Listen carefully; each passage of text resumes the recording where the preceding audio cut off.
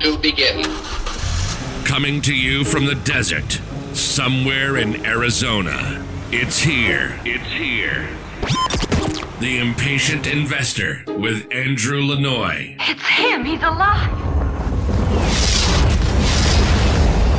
If you're looking for new ways to generate wealth and passive income, you're in the right place. You want it all, don't you? You're in the right place. This is the podcast for those wanting to take control and gain freedom through alternative investments. If you're following your mom and dad's investment advice, honey, I'm home. Yeah, this isn't the podcast for you. Do you know what time it is? Why, yes. Yes, I do. I know what you're thinking. This is going to be unbelievable. It's time for the Impatient Investor with Andrew Lanoy. Hey everyone, in today's episode, we're going to talk about benefits of private placements, part 2. Probably one of the biggest benefits is the return and potential returns.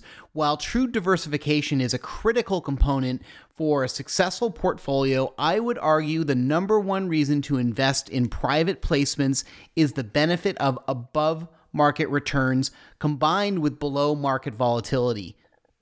Cambridge Associates, an index that tracks private equity performance, reports that since 2000, private investments experienced an impressive 16% annual return compared to a 7.4% from the S&P 500. There are several explanations for private investments like private equity and private debt outperforming public offerings. Chief among them are the advantages of early stage investing, which cannot be overstated. Private placements offer investors an opportunity to participate in early private rounds of financing before a significant event like an IPO, buyout, or a merger. This early stage creates the most value and significant upside potential. Investing in real businesses, especially the ones with recurring revenue like real estate, at an early stage means that investors benefit from growth and significant potential upside from expansion. Early stage investing before value creation is where investors potentially make the highest returns.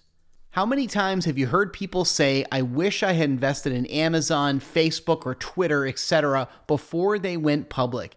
It's because those early investors that invested in the company at lower prices were also the investors who gained the most from their IPOs. The investors who bought equity early in those companies enjoyed incredible returns, sometimes in multiples of thousands.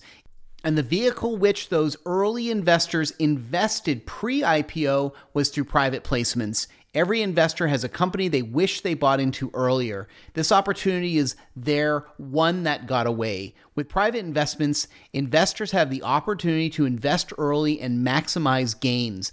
Investors can expect high returns and a shot at a home run investment with the added benefit of less volatility since private placements do not correlate with the stock market.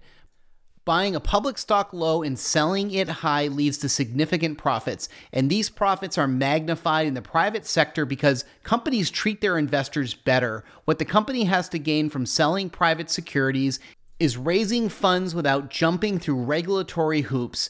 This saves time and money and allowing the early stage company to operate efficiently and cost effectively, leaving more profits to distribute to their investors. There is another side to the coin though. Because offering private securities is easier, the company typically offers its investors a better deal.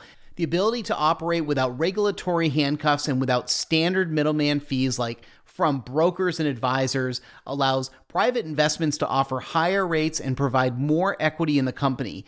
And without the typical broker and advisor fees associated with traditional investments, private placement investors end up with more money in their pockets and their public equity investing counterparts. These benefits make your investment gains even more pronounced, enabling you to generate greater wealth.